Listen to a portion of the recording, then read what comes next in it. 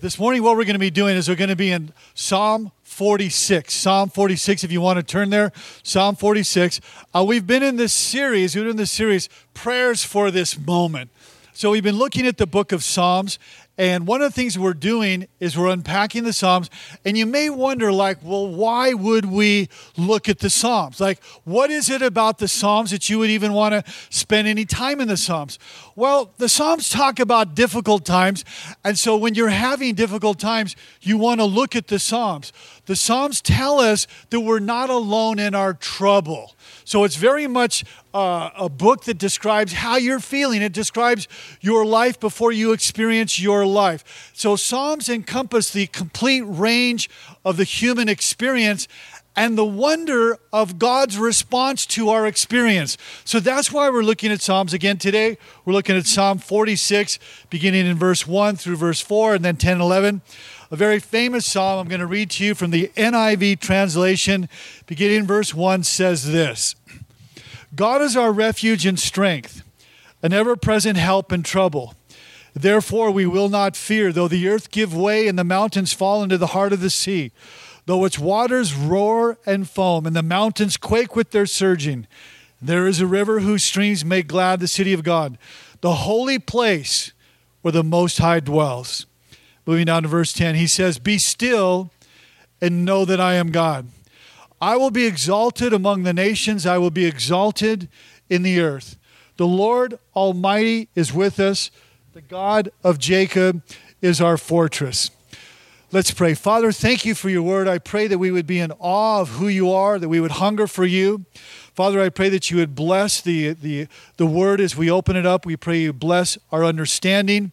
May we grow in grace and the knowledge of who you are as you speak to us and build your church. In Jesus' name, amen. So one of the things that we want to do whenever we're looking at Scripture is that we want to understand, what's the background? What's the context? What brought this to be? And so the historical context of this passage is that God's people were in a time of incredible, tumultuous trouble. Like our nation has been in trouble. Like many of your families, you feel like you've been in trouble. And so in that context, the Assyrian army was going to invade the walled city of Jerusalem. So you can imagine that the armies are coming together, that the people are preparing for battle. There's the clamoring of the armor. There's the nervousness in the camp. The battle talk is at hand. And the enemy is drawing near, and people are grabbing their swords, and people are getting ready for war. And they know that war is imminent. And this is written during a time of war, a time of turmoil, a time of great trouble. The dreaded and awful nation of Assyria was going to try to conquer God's people. And Sennacherib, who was the king of Assyria, was an expansionist. And he was wanting to expand his kingdom there, and he was on a rampage. He was on a rampage to invade God's people there in Jerusalem, which were in his way. Assyria being the greatest power in the earth, 150,000 soldiers. Their cruelty was legendary. Talk about trouble. Their barbaric savagery was such that they would cut off the noses of their captors, their ears, gorge out their eyes. They would skin them alive. They would cut off the limbs of their captors, and this is who they were.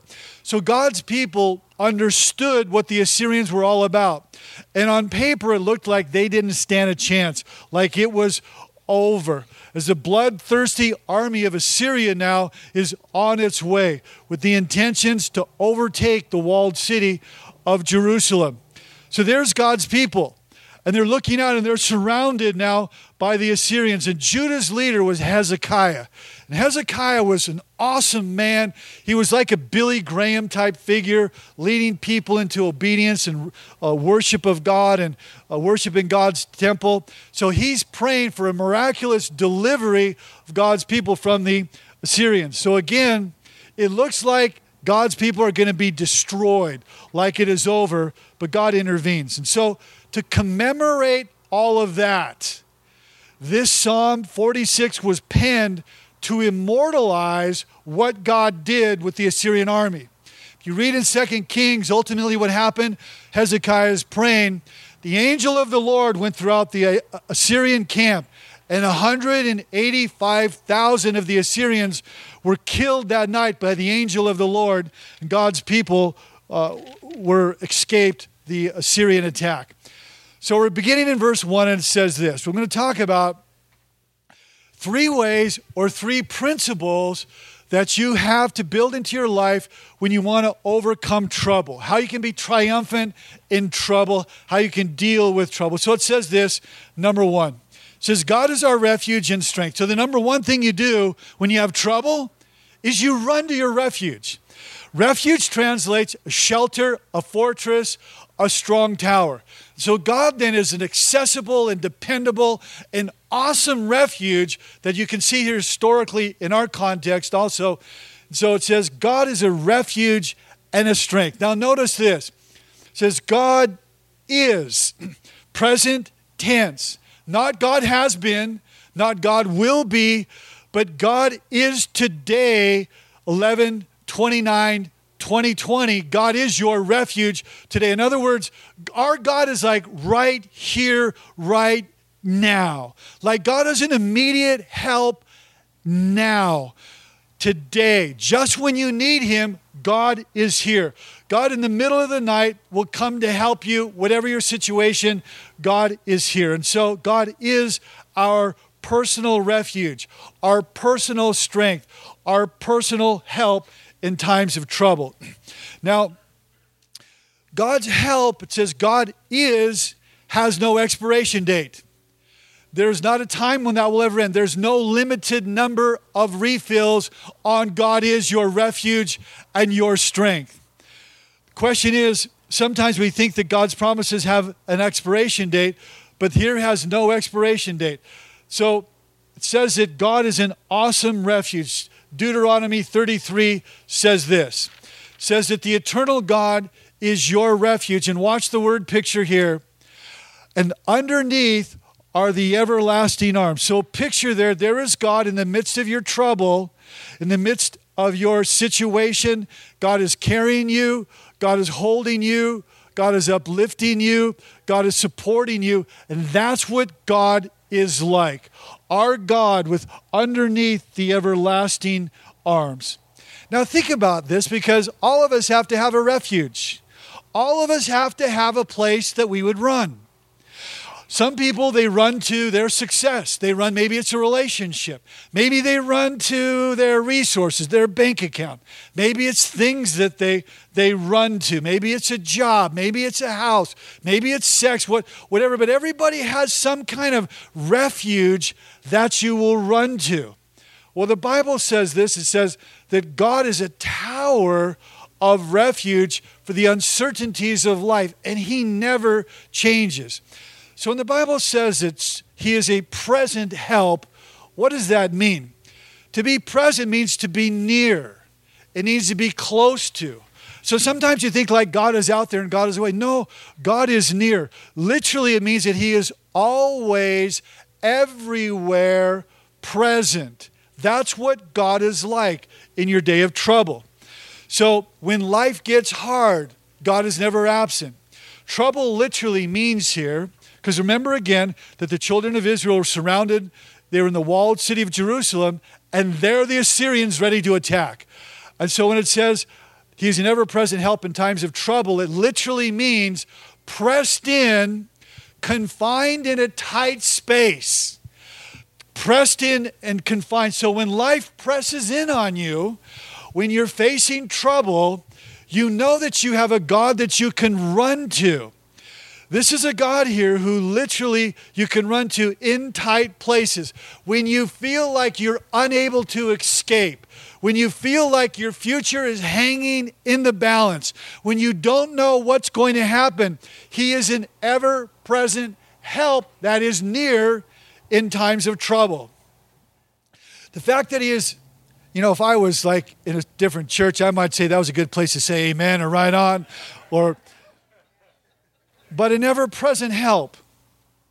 That means that he is accessible. That means he is available. He is more present than even the trouble itself.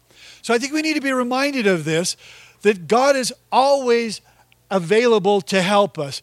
And so therefore it says we shall not fear. We shall not fear whatever happens in the world. We should not fear, and literally the world is becoming unhinged here in the next couple verses, but we're going to see that because God is there, because God is present, we are not moved because we have a refuge and strength. Look at verse 2, and it's on the screen. It says this, therefore we will not fear because of who God is, though the earth is becoming unhinged, gives way to the mountains fall into the earth of the sea. We will not fear though its waters roar and foam, and the mountains quake with their surging. Now at this time, I think you'd all agree that our world is being shaken. Our political world is being shaken. Racial injustice is shaking our nation. The coronavirus, the pandemic, even the local economy. Look in LA, you probably heard 700,000 jobs are going to be lost in the restaurant business there. I mean, things are shaking, friends. And so what do you do when things are shaking? You have a God that is your refuge that you can go to. It's awesome. And he's an awesome and he's an accessible God. And then it says this in verse 4. And remember that Jerusalem now is surrounded by the Assyrians. It says, there's a river whose streams make glad the city of God, the holy place where the Most High dwells. Now, what is that talking about? There's a river whose streams make glad the city of God. I mean, what's that talking about? Well, what happened was King Hezekiah knew that the Assyrians were going to attack. And so what he did is he diverted a stream of Gihon.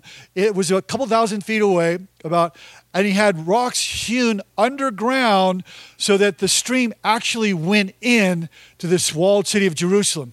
That way they had a water supply. And in that culture, in that day, in biblical times, what the enemies would do is surround the city, starve your food, and if you didn't have water, you were done quickly. Well, now they could survive the onslaught of the Assyrians. And this is a powerful reminder, I think, that the people had a source of water which would not run dry. It's a reminder, I think, to all of us who have been feeling walled up, perhaps walled up by the pandemic, walled up by your situation, maybe your finances, your marriage, your relationships, but you feel walled up some way. And I think this is a reminder to us that we have a supply that is within us in the midst of trouble. And by that I mean, Jesus said in John chapter 7, Jesus said, if any man thirst, let him come to me. He who believes in me, as the scripture said, out of his innermost being will flow rivers of living water. And so you have a source there in the midst of being walled up in the times in which we live. And so in the middle of their situation, they had a fountain of living water. Just like we have the fountain of living water in our situation, the power of God living within us by the power of the Holy Spirit. So when times of trouble come, what do? Number one, we run to our refuge. But number two here, we're going to see, we be still. It says the command in the next part of the verse 10, be still and know that I am God. Interestingly, the Lord is speaking now as the first person. And I get it that being still is hard. I mean, like, who naturally has an inclination to be still? No, you want to be active. You want to do your thing. You want to be efficient. You want to be a person of achievement. You don't want to lose ground and slow down and not be able to accomplish your goals or be successful because you're being inactive and just kind of like being still. But what does it really mean? Because in our fast-paced society, things can get crazy. We live at furious paces. We're so busy. We hear lots of noise, lots of activity. Even if you're retired, you ask people when they're retired, you say, hey, how's it going being retired? And they often say, I am more busy than have you ever asked somebody? I am more busy than I've ever been in my life. And it's sort of like somehow your schedule has never notified you that you are actually retired. We are into multitasking because we're so busy and we can get 10 things done at the same time. And we tell people, hey, you can get a hold of me. You can reach me by phone or by fax or by Snapchat or by cell phone text or by Facebook Messenger or you can check my website. And it's like, we are so busy all the time, 24/7 accessibility. So I think God speaks timelessly to us when he says, be still. And friends, I want to ask you a question. Could it be that we're wasting the pandemic if all we get out of it when we get to the other side, if nothing changes with respect to this scripture? Could it be that we're not leveraging this incredible opportunity that is here, that there is something that is very positive, massively positive that could come out of the pandemic? Something that could come out of the staying at home and being quarantined? Because the reality is this: we live in a time of enforced stillness, the very thing the scripture is talking about. And I think that one of the reasons that we've been asked to stay home for a few weeks is that perhaps so Psalm 46:10 could become a reality. Because for many of us, it'll never become a reality unless we become intentional about it. And so could this be a season of isolation that actually has a purpose? God has a purpose for it where we are being forced to be still. Think about it, friends, because we were created at our very core to be still, to have a relationship, an intimate relationship with God. And now the world is forcing us to be still. And I get it that it's not easy to be still. I get it that it's a fast-paced culture and everything is begging for your attention. Everything is screaming for your attention. But think of this. Much has been written that we are the least contemplative culture in history. We are the least contemplative culture in all of history. And now we have time to be still. And your best life is found on the other side of being still. And so, but our natural reflexive response can be, I've got things to do. I've got places to be. I can't slow down. I can't be still. God, I got to keep running. I got to get it done. I got to make it happen. So it kind of just goes against sometimes who we are, because we think, well, to be still is to do nothing. To be still is to be idle. To be still is to be a person of inactivity, which couldn't be further from the truth. The truth is this is an invitation to a new activity in your relationship with God. This is an invitation to a different kind of activity. So the Lord said, be still and know that I am God. Well, what does that mean, to be still? It literally means to let go. It literally means to drop. It means to cease striving, to stop fighting. Think about the context. There are the children of Israel walled up in the city of Jerusalem, and there are the Assyrians. They're going to kick their butt, and they're thinking, they're going to kill us. What are we going to do? And God says to them, be still and know that I am God. In other words, God is commanding them to stop fighting and open their eyes and see who God is. I wonder if that could be a word for us today, for us to be still. Because God is telling his people, wake up and see that I'm on your side. Stop stressing about the battle is what he's saying to them. And trust me. Wake up, because I am the Lord. I'm your refuge. I'm your strength. You have nothing to fear and you have nothing to worry, because I am with you. He says to them, I will fight your battles. I will deal with those Assyrians, your enemies. Step back and acknowledge who I am and what I can do. Let me be God is what he's saying here. Don't try to do my job for me. I have the power to deal with your trouble.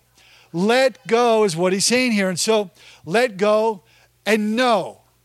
Well, know what? Know God. See, I think one of the things we got to let go of, some of us, is let go of control and know that God is in control. Because there's two types of people here this morning.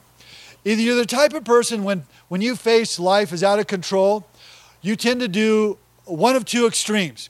Some of you, when your life gets more out of control, you just try harder and harder to control. Come on, is that true? You just work harder. I'm going to control the situation. And you try to control things that only God can control. You try to control your husband, or you try to control your wife. You try to control your kids. You try to control your future. You try to control your past. Whatever you're trying to control, we try to control harder and harder things really that only God can control. The other extreme that some of us do is the exact opposite. You throw in the towel. You call it quits. I'm done. I'm not going to try anymore. And you really have to decide who's going to be in control of your life, you or your God. So to be still then is a choice. Don't tune out here, because stillness is a choice. Stillness must be created. Stillness must be cultivated in your inner life. See, stillness just doesn't happen. You don't wake up one day and go, yeah, I'm going to be with God. I'm going to be still. It doesn't work that way. You have to be intentional. Stillness will only exist in your life by design. Otherwise, it will not exist. So stillness is a choice. Both times in Scripture that God told his people to be still was when they were facing great trouble. When if God didn't intervene, they were done. The other time that God said be still was in Exodus chapter 13, verse 14. Chapter 14, verse 13 and 14. And what happened was the children of Israel there had escaped Egyptian bondage. There was 2 million Jews. They were going to escape. They were going to go into the promised land. But what happened was the Red Sea was before them. There were mountains on the sides of them. And the Egyptian army was behind them. So what were they going to do? Either God shows up or they're done. So right then God spoke to the leader Moses and he said, be still. The very same word that is used here in Psalm 46:10, be still.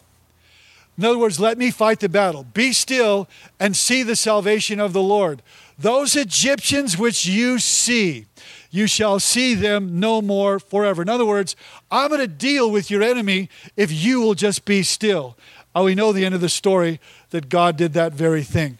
So why do we need to be still, friends? Why would God make that command to be still in times of trouble? Well, to be still, you can get to know God better. Would you agree with me that when you're still, you get clarity and you know things better? When you punch out, when you pause, when you think about it, and you process it, and you have that time to be still, you just know things better. When you're still, you'll know God better. And so what the Scripture is saying is that in your lifestyle, you need to create these spaces of stillness. Stillness is something that we build into our life, something that we practice daily. Some people say, well, if you only knew my life, you only knew how busy I am, and I've got kids. Well, but the kids also go to bed. Come on, somebody. They go to bed. They'll eventually go to bed, and then you can be still. I know it's nonstop crazy activity until then, but stillness is spending time with God. It's really simple. It's reflecting on what God can do in your situation that you can't fix, that you can't do anything about. Being still, you have opportunities to hear God's voice, to hear the whisper of the Holy Spirit, to even, I think one of the things we often need to do is to be able to recalibrate, to hit the internal reset button on your life. Maybe emotionally, maybe mentally, maybe voices that you're hearing, things that you've had said to you or things you've said to yourself. Be still so God can speak to you so that you're not a loser. You're not an idiot. That you didn't mess up as bad as you thought. That you can do it. That you're not too young or you're not too old or you're not a failure or it's not too hard for you.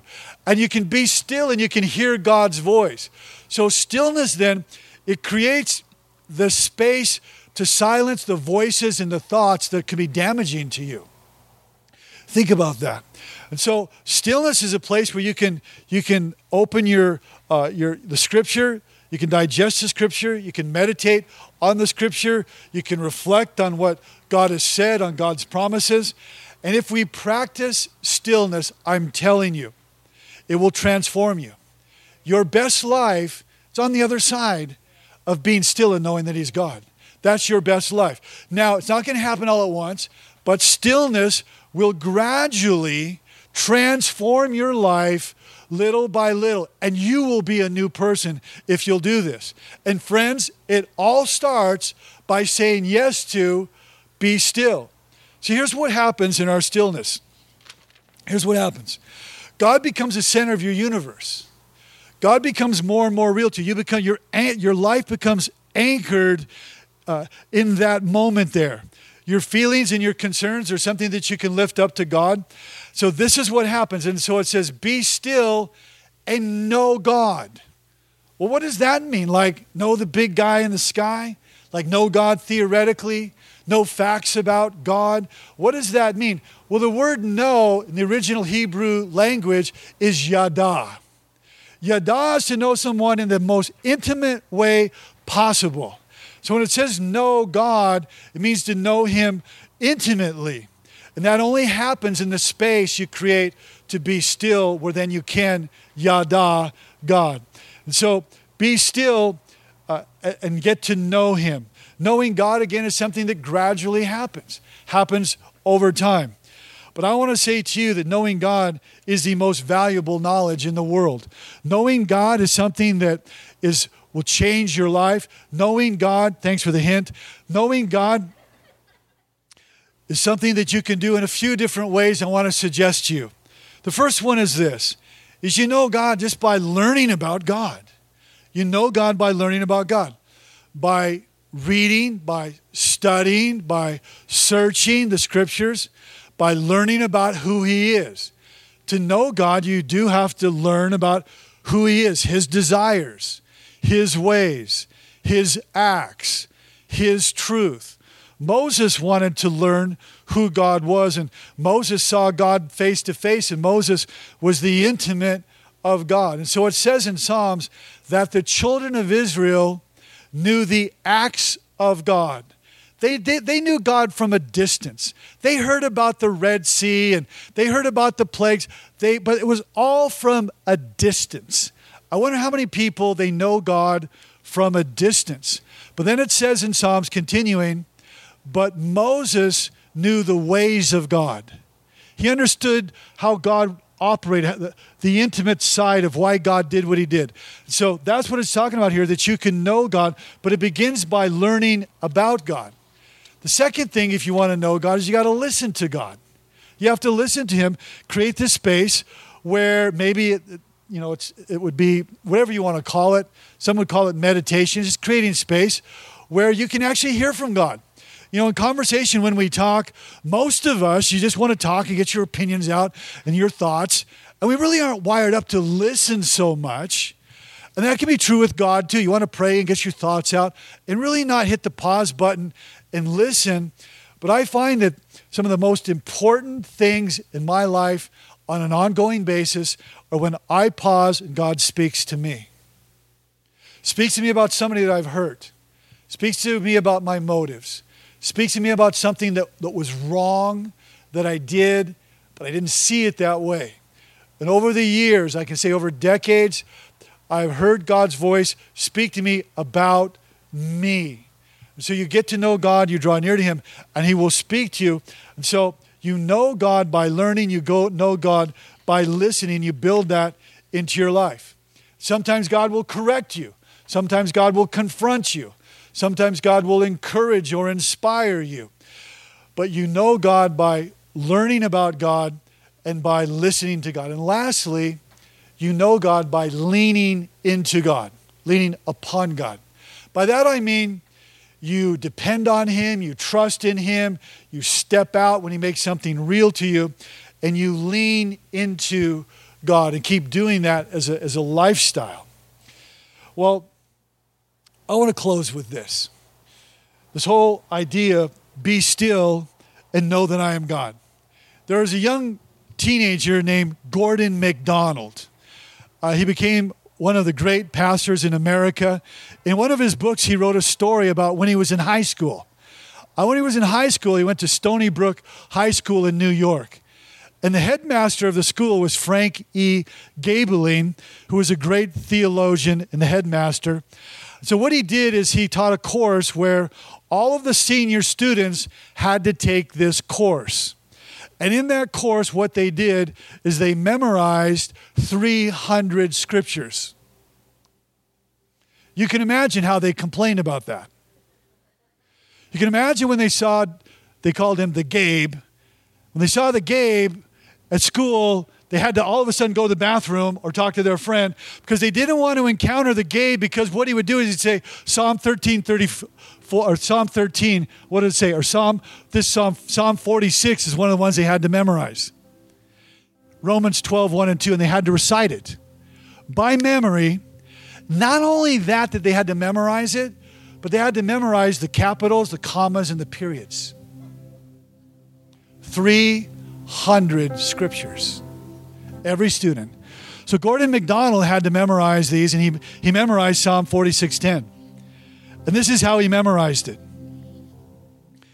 Big G, God is our refuge and strength, comma, a very present help in times of trouble, period. And that's how the students would say it. And so what happened is that one day he got a phone call because he wasn't feeling good. And I was having issues with his head. And the person on the other line said, "This is Dr. B, and I have some difficult news for you. You have a tumor in your brain, in the lining of your brain. It will require surgery. And you're going to be out of commission for a long time. And Gordon, I know you've comforted many other people, but now you got to comfort yourself." And Gordon hit the pause button. And here in his life as a teenager, he'd be pumped full of scripture. And now, and what happened is he was in a space where he learned to be still and know that he was God. And so when he heard the news, here's what he said. Psalm 46 is the first thing that I've turned to so I can order my private world. And he said, Big G, God, is my refuge and my strength, comma. He said, I will not be afraid. He's an ever-present help in times of trouble, period. And he kept saying that to himself, and that carried him through his life. And that, friends, is what God wants to do in each of our lives, where when you are still before God and you know Him, He can do this very thing in your own life.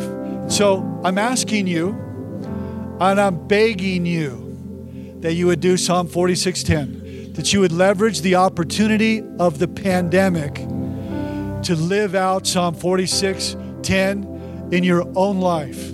And don't waste this opportunity. Don't end up on the other side of the pandemic having wasted the opportunity of Psalm 46:10. Let's pray.